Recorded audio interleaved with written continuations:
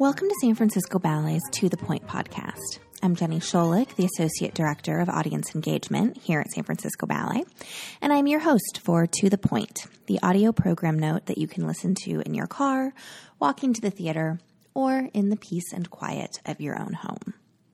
Hard as it is to believe, we've reached the very end of our season this year with San Francisco Ballet. Alexei Ratmansky's Shostakovich trilogy caps off our season in style with a voyage into the life, psyche, and of course, music of Russian composer Dmitri Shostakovich. This ballet is unique in that it consists of 3 ballets, all to music by the same composer, all choreographed by the same choreographer, but that, while related, really remain distinct ballets. This production's kind of a hybrid between a triple bill evening and a full-length work. I liken it to George Balanchine's Jewels, but with very different subject matter. So in this episode, we're going to talk a bit about Alexei Ratmansky and Dmitri Shostakovich, hear from Nancy Raffa, who's an American Ballet Theater ballet master and Ratmansky's close collaborator, and from Martin West, our music director and principal conductor, and find out what to look for in each of the 3 ballets that make up this evening. Sound good? Then let's get to the point. Let's start by chatting a bit about Alexei Ratmansky, whom the New Yorker has called the most sought-after man in ballet. That true? Quite possibly, or at least he's up there with Justin Peck and Christopher Wheeldon, 2 other choreographers featured on this year's season. He's a Benoit de la Danse recipient, twice, and a MacArthur Genius Grant awardee, as well as the choreographer in residence at American Ballet Theater. So, how did he get here? Well, first, he was a dancer. Born in Leningrad, Ratmansky trained at the Moscow State Academy of Choreography, what we normally refer to as the Bolshoi Ballet Academy, before joining the National Ballet in Ukraine. He was a soloist there before moving on to the Royal Winnipeg and then the Royal Danish Ballets, where he danced the work of choreographers including George Balanchine, Frederick Ashton, Anthony Tudor, and John Neumeier, alongside all of the big classics. Ratmansky began choreographing early while he was a dancer in Ukraine, and his career really began to take off in the early 2000s. He made a Nutcracker for the Royal Danish and several ballets for the Mariinsky, including a Cinderella. And in 2003, he made his first big mark with a ballet to Shostakovich, The Bright Stream, which premiered at the Bolshoi Ballet. It was around the same time as the premiere of The Bright Stream that he first came to San Francisco. We were actually the first U.S. company to commission his work back in 2003. And this process resulted in Carnival of the Animals, which some of you may have seen. The Bright Stream's success back in Moscow led to a surprise invitation to be the artistic director of the Bolshoi Ballet when he was just 36. Trained there, but having never danced for the company, his appointment was somewhat controversial, but he was key in bringing that company into the 21st century, and he held the role for 5 years. It was his work, however, at New York City Ballet that really began his rapid rise in the United States. Both Russian Seasons from 2006, and which San Francisco audiences saw here in 2009, and Concerto DSCH, made in 2008, made huge impressions on both critics and fans, and contributed to his leaving the Bolshoi in 2009 after being at its head for 5 years to join American Ballet Theater as their choreographer in residence.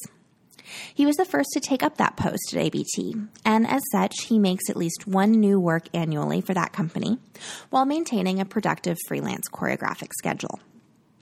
Interestingly, San Francisco Ballet has been a beneficiary of that relationship, co-producing both Ratmansky's Shostakovich trilogy and next year's premiere of The Seasons with American Ballet Theater. The last 10 years since Ratmansky's move to New York have established him as one of the most important choreographers currently working in the classical idiom, as he's stretched his gifts in multiple ways, from reconstructing lost Marius Petipa ballets from the 19th century, to creating shorter chamber works for companies around the world, to crafting ambitious projects like the Shostakovich trilogy in 2013. His ballets show formal innovation, a mastery of classical style, a sense of narrative coherence. They're contemporary, but they don't look like the contemporary ballet of a William Forsythe or a David Dawson. And they're classical, even neoclassical, but push well beyond the various Balanchine imitators of the late 20th century. Instead, Ratmansky's created a style all his own, one that emerges out of the combination of his Soviet training and his Western European dance career, a kind of Russian expat aesthetic for the 21st century. And Soviet composer Dmitri Shostakovich has been an important figure and inspiration for Ratmansky as he's developed his choreographic career. ABT ballet master Nancy Raffa gives us a sense of the importance of Shostakovich to Ratmansky in an interview taped here in San Francisco in 2014. Yes, Alexei explained to me that from a very young age, as a young boy, he would plug into Shostakovich's music because it resonated with him. There was something about how Shostakovich composed, how emotional the music was, how beautiful and moving it was, and a beautiful venue to work with dance. And it inspired him from a young age in the school. He said in school he was already listening to many of the compositions. And I think the younger generation of Russian artists, dancers in particular, but musicians and artists also, other artists, have Shostakovich as a mentor and an idol because of what he represented and because he grew up in a time and became the artist that he did during the Stalin regime, during a very repressed moment, yet he stayed very true to who he was, what he believed, and what he wanted to express as an artist. And I think that gave a role model to the younger generation of Russian artists, and Alexei is amongst that population. So who was Shostakovich, really? In short, one of the most important composers of the 20th century, but one whose career, like that of all Soviet artists, was at the whim of an oppressive government, and who, for all of his success, was twice denounced for formalism, and his work heavily censored in his lifetime. I'll let Martin West, our music director and principal conductor, tell you a bit about who Shostakovich was as an artist. Well, Shostakovich, you have to understand, I think for most musicians, I think most musicians you talk to would consider him one of the really great composers of the 20th century, possibly the longest lasting. We don't know that yet, but it really his output was incredible, and was truly able to create incredibly deep music as well as fun music. And what we forget as Westerners is for the Russian people, Shostakovich wasn't just the great composer which was revered. He was a populist composer. He was greatly, greatly popular, and it's actually that was the thing that saved his life at times, because he was able to provide popular music for the masses as well. He started his life out by playing piano in the movie theatre for his, accompanying the movie theatre, silent movies, but was able to bring all popular culture together and make pieces of music, which you hear tonight. You hear popular music. The first piano concerto has Russian street themes in, and it has all sorts of other ridiculous bits of Beethoven and all sorts of things intertwined into this one whole thing, which is a madcap. Ratmansky's made a name for himself working with Shostakovich's music, including making works to two of Shostakovich's three ballets, The Bolt from 1931 and The Bright Stream from 1935, which I've already mentioned. Both of these pieces were censored by the government and thus rarely performed. But Ratmansky also works with Shostakovich's non-dance music, not least in this ballet, which takes three different Shostakovich pieces to create a full evening. This idea to make a full evening ballet out of Shostakovich's work isn't necessarily an obvious one. Shostakovich's work can be as challenging as it is beautiful, and as Nancy Raffa explains, Ratmansky didn't exactly have a fully thought-through plan when he walked into the studio. The original idea of putting an evening together of Shostakovich work was to take three pieces that most resonated with Alexei and put them on in the same evening in a way as a tribute to Shostakovich, or homage, as I've been corrected. And I remember Alexei saying, we're going to do a full evening of his work, and I know it's very ambitious, but I have to do it. It's something that I have to do before I finish my career. And I asked him, I said, do you have an idea of what you're going to do? Because that's a lot of Shostakovich for one evening, and his music is very intense and very deep and very intricate, very complicated to count. It was crazy to try to learn the musicality, and Alexei is an extremely musical choreographer. He doesn't like to choreograph the music literally, so we're constantly working with syncopations and different rhythms that counterbalance what the composer's actually writing. So I asked him, what are you going to do? He goes, Nancy, all I know is we have 3 different pieces of music, and the music is Shostakovich, and we start rehearsals on Monday. And that's how we began. So what did come out of that rehearsal? Well, something the New York Times calls a, quote, fascinating, thrilling, bewilderingly ambiguous evocation of life in Shostakovich's Russia. High praise. So the evening opens with Symphony No. 9. As an opener, it works brilliantly, setting up themes that reappear throughout the evening. The music is Shostakovich's Symphony No. 9 in E-flat major, Opus 70.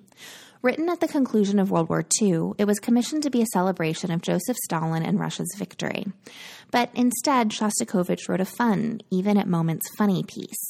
It was perceived as mocking Stalin, and 3 years after its premiere, the work was banned during Shostakovich's second denunciation. So let's hear Nancy Raffa talk a bit about the music and what Ratmansky does choreographically in this piece. Shostakovich was supposed to write a symphony that honored and exalted Russia's achievement in the war and their triumph as saviors of the war, in a way. And he began composing it, and a few months into composing it, he stopped writing and left the work, and then came back to it and finished it. And everyone was expecting a very Mozart Requiem type of composition where there were many pieces in the orchestra, big triumphant themes that were praising the regime. They were even expecting voices in a chorus. And Shostakovich actually came up with Symphony No. 9, which is extremely ironic and sarcastic in many ways.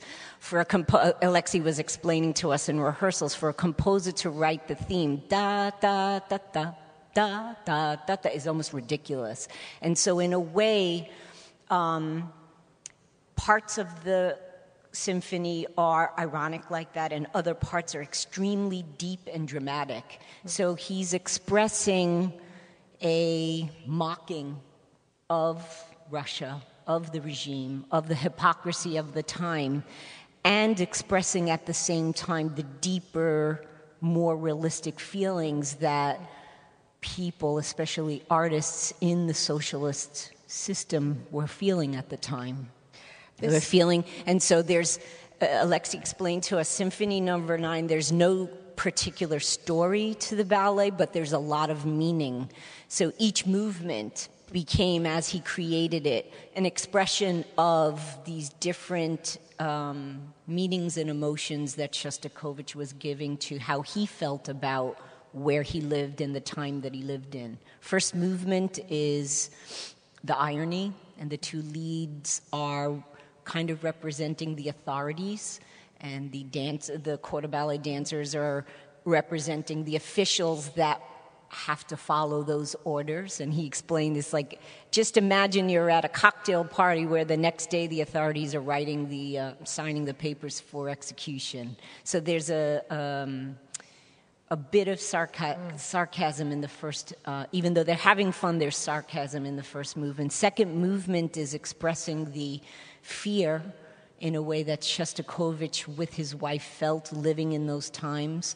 Third movement is in between those times, like the before danger and then living through, trying to go through the motions of quotidian life, living in an environment that's not very safe. And then the fourth movement is reality, is you wake up and find your best friend is not living in his apartment anymore and nobody can find where he is. Shostakovich lost a lot of very dear friends that were also musicians. So the fourth movement is very symbolic for the military loss, sadness, fear, all of those qualities. And fifth movement is a collaboration and kind of highlighting everything that came previously, bringing everything to a head and looking for hope. There's a little section that he used to call At the Sea, and you'll see the dancers doing movements that kind of represent waves, and that's the hope that the Russian people felt at that time, that perhaps beyond where we live, over there, over the sea, there'll be a hope one day that we can, together, they hold hands and they sway, together we can move forward and find our way as a people. And then within Symphony Number 9, there's a one principal male dancer that represents, he said, it's the angel, it's the part of ourselves as human beings that hold on to hope even when there's tragedy and difficulty. And he's the representation of a better way, of a hopeful way, of a light at the end of the tunnel in our lives. So he weaves in and out of the ballet, and everything is symbolic, everything is abstract. But if it's done well, there's a lot of symbolism and a lot of deep meaning behind what's happening physically. And it is physically very challenging. Stamina-wise, the dancers don't stop. In terms of what to look for here, notice the distinctions between the leading dancers. The first couple you meet isn't actually the main couple of the ballet, but instead a kind of archetypical, perfect Soviet pair, dancing steps loosely inspired by Russian folk dance. It's the second couple, who are perhaps Shostakovich and his wife, and then there's a third leading man. Watch for him. He's a bit of an ambiguous figure. I'm curious what you guys think he's up to. The second ballet in the evening is the most narrative and biographical of the three works, a shift in perspective tied to the music itself. Shostakovich's Chamber Symphony was a very personal piece for the composer. So here's how Martin West describes it. Chamber Symphony, which started life as a quartet, eighth quartet, and he wrote this in, I think it was 1960, in 3 days, which is absolutely mind-boggling to me that you could have even written it down in 3 days, let alone composed it. And in all the way through that ballet is 4 very important notes to Shostakovich: D, E flat, C, B. He goes da da da doom, and you'll hear it over and over again. And those notes, long story, translated into German, become D-S-C-H, which in German is Dmitri Shostakovich, the first letters of his name. So for him it was autobiographical, and he used that theme many, many times in his output. But the eighth quartet was where he used it perhaps the most and most insistently. And he dedicated the work to victims of fascism and war. But really, for him, it was an autobiographical thing. And he quotes in that particular quartet many pieces which were very important to him. There's a quote from the opera Lady Macbeth at Mezens, which was the work which was denounced by the authorities, and which made him have to stop writing for a little while, and he nearly got killed for it, you know. And towards the end of the ballet of the piece, and he quotes from his first symphony, which is obviously the piece that put him into international stardom when he was 18 years old, and he quotes from the cello concerto, all sorts of little things, all there. But he said himself he thought of it as a summing up of his life, and I understand that he actually intended to commit suicide after he had written it, but luckily for us he didn't. He lasted another 10, 15 years after that.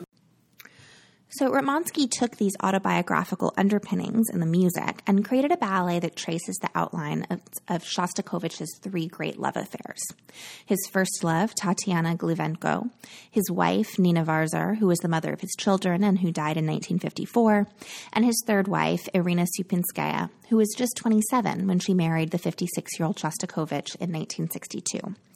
Nancy Raffa gives us a few more details about this ballet.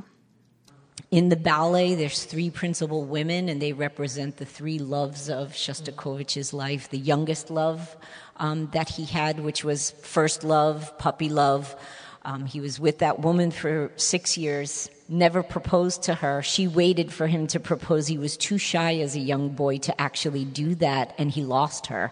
She went with another man, and he was devastated by that. He had a couple of other not-so-great relationships until he met the woman that he did actually have a family with, and she was the fortress of his life. He was able to get through all of the challenges that the political situation at the time put him through with this woman who really was the backbone of the whole household.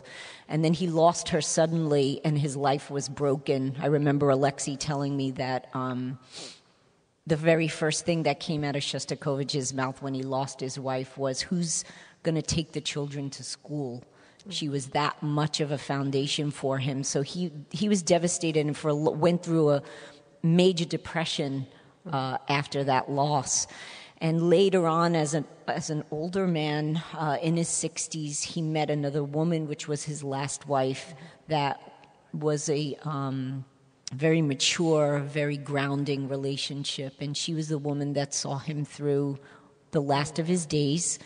And she's still alive, and she actually came to ABT's premiere of the Shostakovich Evening. It was a great honor to have her in the audience and have her presence there. Positioned in the center of the evening, this ballet seems to hold the evening's heart. The three women and the central man as artist seem in some way a reference to George Balanchine's seminal ballet Apollo, which also revolves around a man and three women, or rather a god and three muses. Choreographed in 1928 after leaving the Soviet Union, there's a way in which Apollo, and even maybe Balanchine himself, offer a counterpoint to this work and to Shostakovich as an artist. Shostakovich is the artist who stayed, right? Balanchine, Stravinsky are the artists who left. So here, watch for a moment toward the end of the ballet when, as in Apollo, the central figure seems to transcend his humanity and become perhaps not quite a god, but an immortal artist. Finally, the final section of the ballet, Concerto No. 1, is perhaps the most abstract and visually arresting of the three. The dancers are clad in gray and revolutionary red, and a series of Soviet-esque objects hang from the ceiling. There's no real story to follow here, but there is a theatricality and a kind of anxiety that rests just below the ballet's athletic, playful surface. Yet, this ballet wasn't always intended to be quite what it is. So let's hear Nancy Raffa talk about how this piece came about. It actually is funny how this ballet came about. We were supposed to use Symphony No. 1, and we got in the studio, and it wasn't working. Nothing was coming out. The dancers couldn't follow the music. Alexei was stuck. It just was one of those moments, nightmare moments for an artist where nothing was working. So that weekend I went to my mom's nursing home, who's a ballet pianist, and I was like, Mom, help me count this out because we're having so much trouble in the studio. Monday morning came, and I was like, Alexei, I figured out the counts. We're going to be able to, figure this section out. He goes, no, I scratched it all. We're not using that. Different choreography, different music, Piano Concerto No. 1. And we took that music. He used the choreography he started with Symphony No. 1, put it to Piano Concerto No. 1, and everything just snowballed. It just went. It just flowed. And that's what we came up with tonight. It's dancing to the music. Concerto No. 1 is one of Shostakovich's earliest compositions. Concerto No. 1 for piano, trumpet, and strings, written in 1933. And written in 1933, it is the oldest of the three pieces used in Ratmansky's Shostakovich trilogy. It quotes from a variety of other composers' music, including Beethoven's Appassionata, which you might have heard earlier this season as part of Kaleidoscope, or Program 2. And Martin West here will tell us a little bit more about this piece of music. And then the Piano Concerto was written early on in his life, and as I said before, it's a madcap. Brilliant combination of all sorts of things. He wrote it for himself so that he could go around playing it, so he could get out and get to perform. Yeah, actually, it's interesting. It's called the Concerto for Piano, Trumpet and Strings. And originally, when he wrote it, he meant it to be a trumpet concerto. And then he added the piano part so that he could play. And then he wrote so much of the piano part that it became the piano concerto. And in fact, although it's now called the Concerto for Trumpet and Strings. Really, this trumpet is part of the orchestra. It has a few solos, but nothing really huge, I don't think. It's my personal opinion. This ballet has a sense of nostalgia to it, a kind of camaraderie, a sense of fun and humor, but also a kind of yearning for a lost world. It's purely abstract and extremely sculptural, with the individual dancers creating shapes with their bodies, and also the full group coming together to create large-scale visual pictures. This kind of shaping of space is one of the things that Ratmansky's really known for, and it's on high display here in Concerto No. 1. And that is the Shostakovich trilogy, and it is the end of our 2019 season. This ballet is one of those that rather exceeds words, so I really do hope you can all come see it. Ratmansky is truly a master at work and at the height of his powers, so this is a can't-miss event this year. Of course, if you do miss it, you can catch it in London at the end of May.